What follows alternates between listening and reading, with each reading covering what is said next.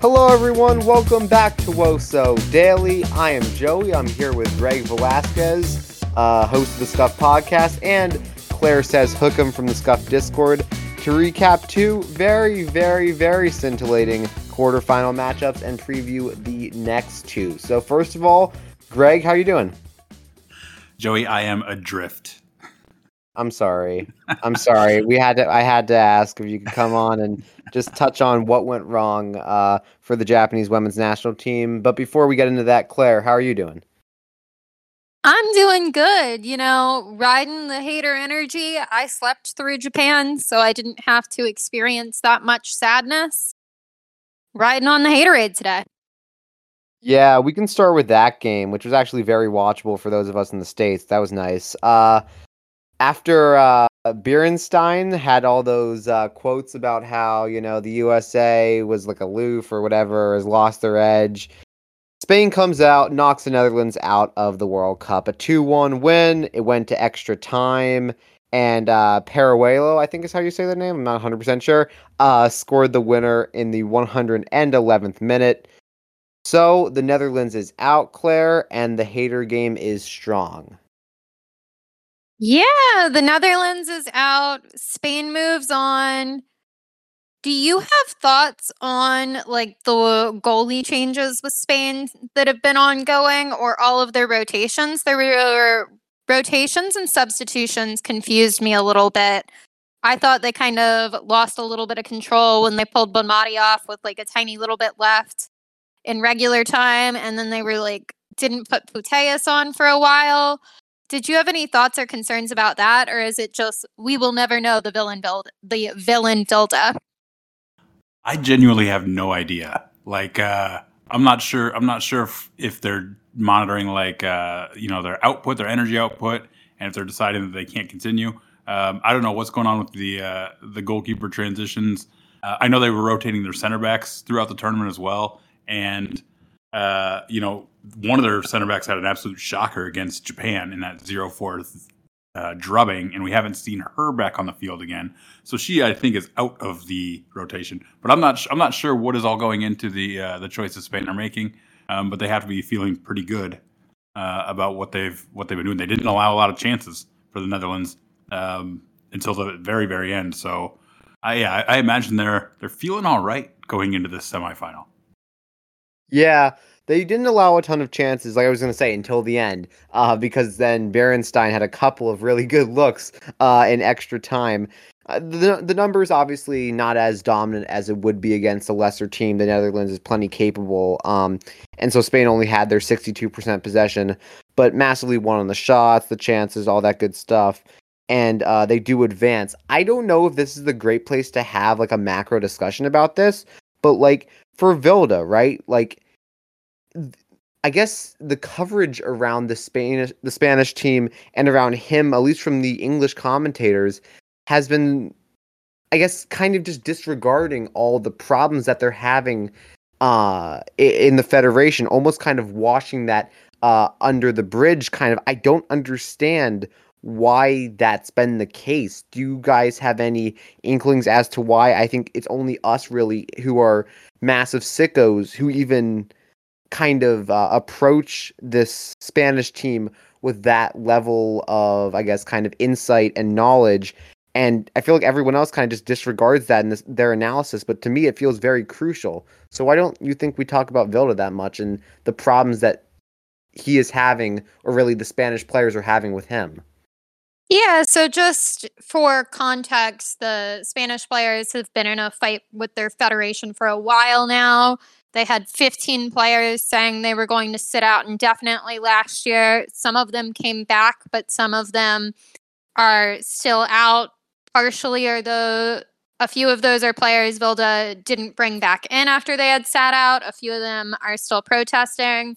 Mapi Leon, for example, big Barcelona star, probably should have been on the Spanish team, not here because of the player protests. Their rotations are part of what's confusing to me about the drama with Vilda. If you were looking at all of the celebrations after the game and all, he's not involved at all. Putellas has spoken up about him before. it just seems like a bit of a gross situation.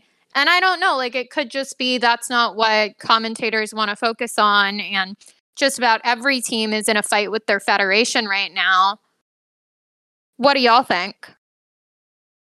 I feel like it's one of those that would take like real reporting, and that's not something that that Fox is wanting to do for this World Cup, because again, that's not the story they want to tell anyway. So they're probably not in a hurry to dedicate resources to actually reporting on this, because there isn't a lot that I've seen that's like documented for the complaints they have that the players have. It's a lot about like the treatment and the environment that's been created for that team. So it's one of those things that like Fox probably isn't eager to say, like, declare things that have happened, because it's going to be unverified, or they're going to have to again really dig in if they want to get verifications on it. So it's not surprising that they'd want to sort of sweep this under the rug and just occasionally mention that Spain have 15 players who've like declined call-ups without digging in really deep into the why of that. So yeah, it is going to come down to more niche organizations and sort of soccer media that's going to have to try to really kind of outline that stuff. Yeah, well, if we're still staying on Spain, they're moving forward. They're probably one of the most talented teams in the tournament. I mean, they have the 2-time reigning Ballon d'Or winner, Putellas, who didn't get in until the 110th minute. So that's confusing. They hit the post a couple of times. They had that beautiful extra time second goal.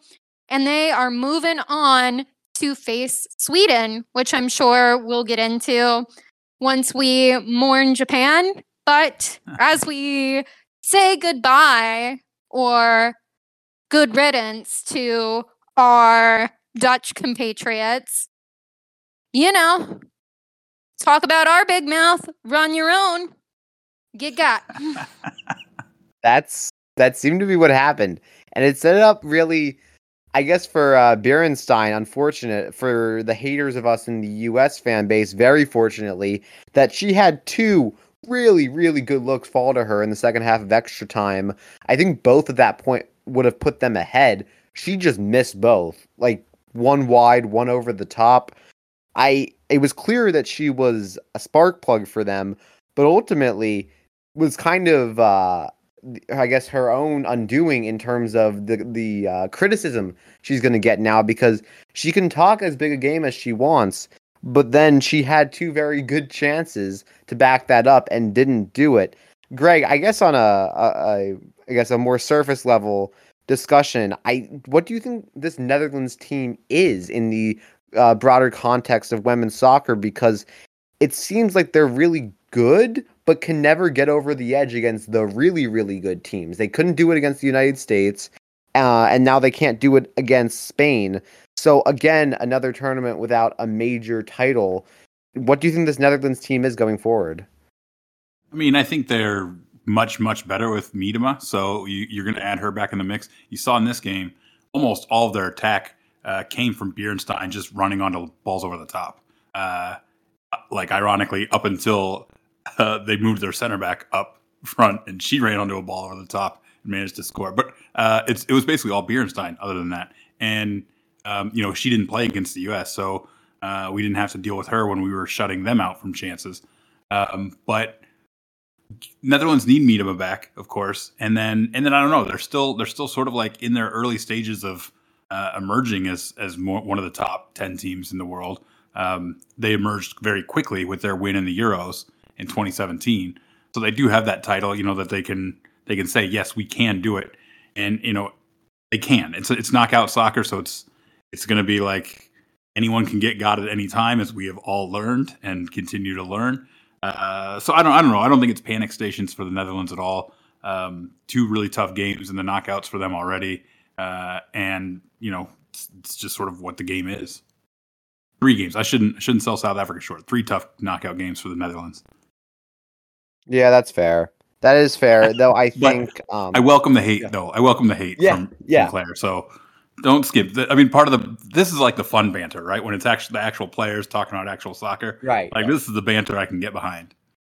Right. This is a banter that the players created. This isn't a fan base driven thing. Like she's out here sharing these quotes. We're going to talk about them. But yes, the Spain moves on. A 2-1 win against the Netherlands sends them on this historic run, really, for their federation and this women's national team on to the semifinals, where they were to take on the winner of Japan and Sweden. That game was in the middle of the night, and it will be Sweden with another 2-1 win, advancing to face Spain. But we cannot get into this game and we cannot celebrate Sweden without first mourning, as you said, Claire, Japan. They are now officially knocked out of the tournament, and it is a real shame for those of us who like to watch beautiful soccer. Greg, can you deliver an obituary for your favorite women's national team, please? I mean, they just sort of fell short, and they fell short of their own standards. I don't want to take anything away from Sweden. Sweden were excellent in that game. It was a joy to watch them. Japan just came out and looked a little bit like they were lacking confidence, and usually I think confidence can be a crutch, but in this case, like it looked like they didn't fully trust their patterns that we've seen them execute against high level teams, going back to She Believes, and then in this World Cup, and they just didn't. I mean, Japan were so fluid against Norway, who were in a really organized block, and they just didn't have, again, that same sort of precision and confidence against Spain. So they ended up like hesitating. They'd miss a window. You could see the pattern had created this window, but they would not pull the trigger.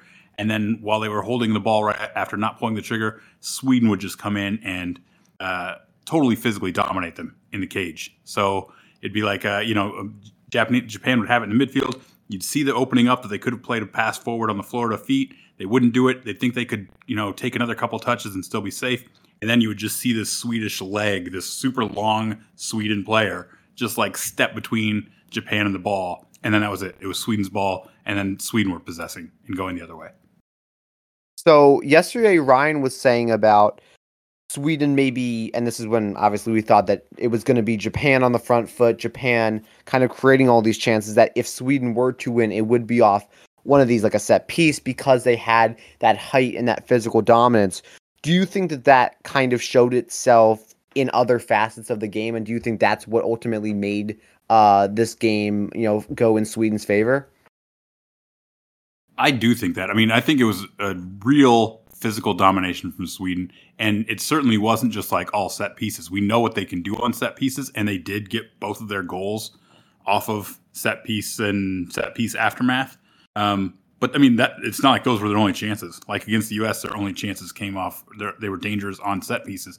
Against Japan, they were racking up shots from the run of play too, and it would be through like real passing through the midfield. Their passing chart in this game looked like a much more coherent passing chart than in any of their previous games. They really did play into their holding midfielder. Rubinson was just on the ball constantly, like in between the Japanese lines, like ahead of their front three, or behind their front three, ahead of their midfielders. And she was just constantly getting on the ball in ways that she hasn't been doing all tournament in these other games. So again, full credit to Sweden. They executed everything basically perfectly up until the last 25 minutes. And then Japan started to pour it on when it was 0-2. Yeah, and Claire, it seems like Sweden's best friend right now is the crossbar. Multiple chances denied by the bar in this game. Obviously, that the goal line technology also coming in to help them against the United States. Everything seems to be falling Sweden's way right now, and it feels like they're kind of riding on this wave of, I don't know, vibes, emotion. They're getting some help in these games. Yeah, I think Sweden moving forward against this Spain team, they kind of have a chance. I think the style they play and the fact that they are all 6 feet tall might help them out here. Spain did not finish some of their chances, and the last one, I think they're going to have to be more clinical against Sweden. So that's going to be a good one to see who's going to the final.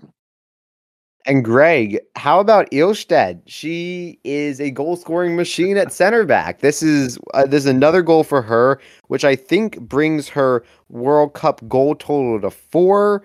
She is putting herself in the running for the Golden Boot. at center back. Set pieces, man. I think are 3 of her 4 on, or are all 4 on set pieces? I know three have come from those chances. Yeah, it's just, again, Sweden are good at what they're good at, and in this game they show that they've got a little more depth. They're not a one trick pony the whole way. So I guess, yeah, be warned, Spain. Yeah, as uh, many commentators will tell you, set pieces are the game, the name of the game at these knockout tournaments, and Sweden certainly has what it takes to do it against Spain and whoever they will play moving forward in this tournament. I guess we can transition from those two games as we will have that Spain-Sweden semifinal that is locked in. And over the next 24 hours, the other semifinal will be confirmed. The first game will take place at 3 a.m. on the East Coast, the third quarterfinal. It's the hosts, Australia, taking on, for me, maybe the front runners at this point in France. This will be a really interesting game, a matchup that I had circled the second that it got locked in. Claire, I think the eyes of the world will be on this game, and certainly probably the eyes of the world on Diani. Yeah, this is one where, like, I don't have a horse in the race. I'm just excited to watch. I would love to see Australia do it. I would love to see France have the story of getting rid of Diacre and bringing in Renard, and then suddenly being able to do what they had never been able to do before. I think those are both great outcomes. We're thinking we might get Sam Kerr back. Gustafsson was given an interview, and he basically said, of course she's playing if she's available. She's the best player in the world. If she can give us 90, I want her to give us 90. I don't know if she can give us 120, so I don't know if she's going to start. But Kerr versus the Lissomer and Renard French team, I am so excited. And that's Wendy Renard. Yeah, Greg, I would say as it pertains to this game, what are the keys that you're looking at? Maybe kind of those bellwethers to, show which of these teams might get the upper hand. Do you think it's as simple for Australia as is Sam Kerr in the lineup? I have no idea. I have not put like any time into studying Australia or France. I've been fully dedicated to Japan. So all of my play, like, video review is out the window now. I'm with Claire. I'm just excited as hell to watch this. So even though my favorite people have left the party, the party's still going and it's still a blast. So I don't have a single tactical thing to say about this other than I hope Sam Kerr plays more than 30 minutes. And I hope Australia wins because I always love a host nation at the World Cup going far. Those crowds have been great for them. Should be a ton of fun. Unfortunately for us here in America, in the middle of the night. But hey, those are the downfalls of having a World Cup halfway across the world. And then at 6:30 a.m., a much more watchable time, we have a very, very interesting matchup. We have England, who are the odds-on betting favorite to win the whole thing, against Colombia, who's really the Cinderella story up to this point. They have Linda Caicedo working magic on the wing. It'll probably be Caicedo versus Lucy Bronze. Someone pointed out in the Discord what a matchup that will be. Claire, do you think that we can have a David v. Goliath situation? Do you think Colombia can pull it off? Well, I would first say what part of drawing an albeit very good Nigeria team brings you to the conclusion that England are the odds-on favorite to win it all? This wasn't a question posed to you, Joey. This is me fully with my hater hat on. It's the same way that everyone just predicted the U.S. to win the tournament, in my opinion. But I wanted to ask y'all before we get into what might happen in this one, what were your thoughts on the red card with Lauren James and the fact that she only got suspended for 2 games? Very quickly, if that question was, pointed to me, I would say it's because they don't watch women's soccer. I think that's very clear. England is not the favorite. I would need a lot to prove to me in this game that they are. The red card should absolutely be a 3-game suspension. Past precedent tells you it's 3 games. The fact that she stamped on her chest should mean that it's a 3-game suspension, which would put her out for the rest of the tournament. The fact that it's not, Greg, to me, shows a very clear bias in this situation. What do you think? I mean, I'm probably just going to lean towards everyone's just winging it, but I don't know. I mean, they could be trying to get the star power back in it.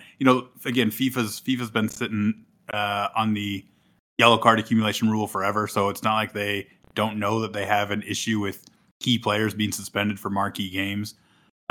So I guess I'm saying that as a way of saying maybe they're not necessarily just trying to get her back in time for the final because they haven't shown a willingness to change other rules to help stars stay in tournament games. So again, I have no idea if FIFA's really trying to lean towards England winning it.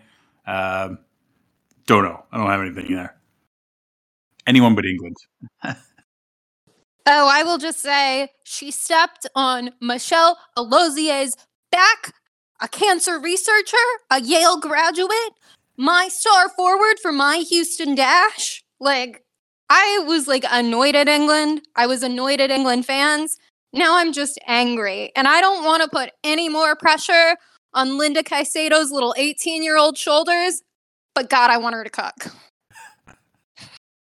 It's Linda Caicedo. That's what she does. I don't think that we need to hope that hard for her to do what she does on a regular basis. I guess, Claire, as we look at this game as a true 90-minute matchup, what do you think, the big keys are going to be in this for Colombia to pull the upset? Because I think they've got all that they need and they've been playing well up to this point. But in all fairness, England is a tougher task than any of the teams that I think they've played thus far. Even Germany. I think England they are kind of humming right now, save for that Nigeria draw. That was interesting. But I think that in terms of a full squad, this is probably the best that they've seen. I don't know. I think the injuries hurt them. I think the midfield injury they picked up hurts them in the group stage. I think they're going to miss Lauren James. She's been one of their best attackers.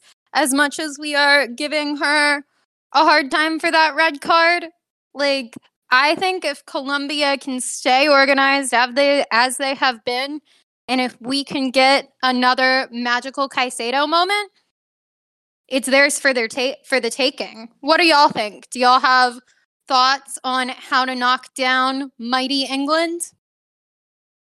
So England, they got Walsh back, which I didn't realize she was going to be coming back. I thought she was out for the tournament. Just kind of assumed the way she'd been carried off. So they had her back and starting against Nigeria. I still think without Lauren James, they're going to be hurting in the attack. I mean, they have talent everywhere, but I'm just hoping that Colombia beat them. And if Colombia don't beat them, I'm really hoping that Australia or France do.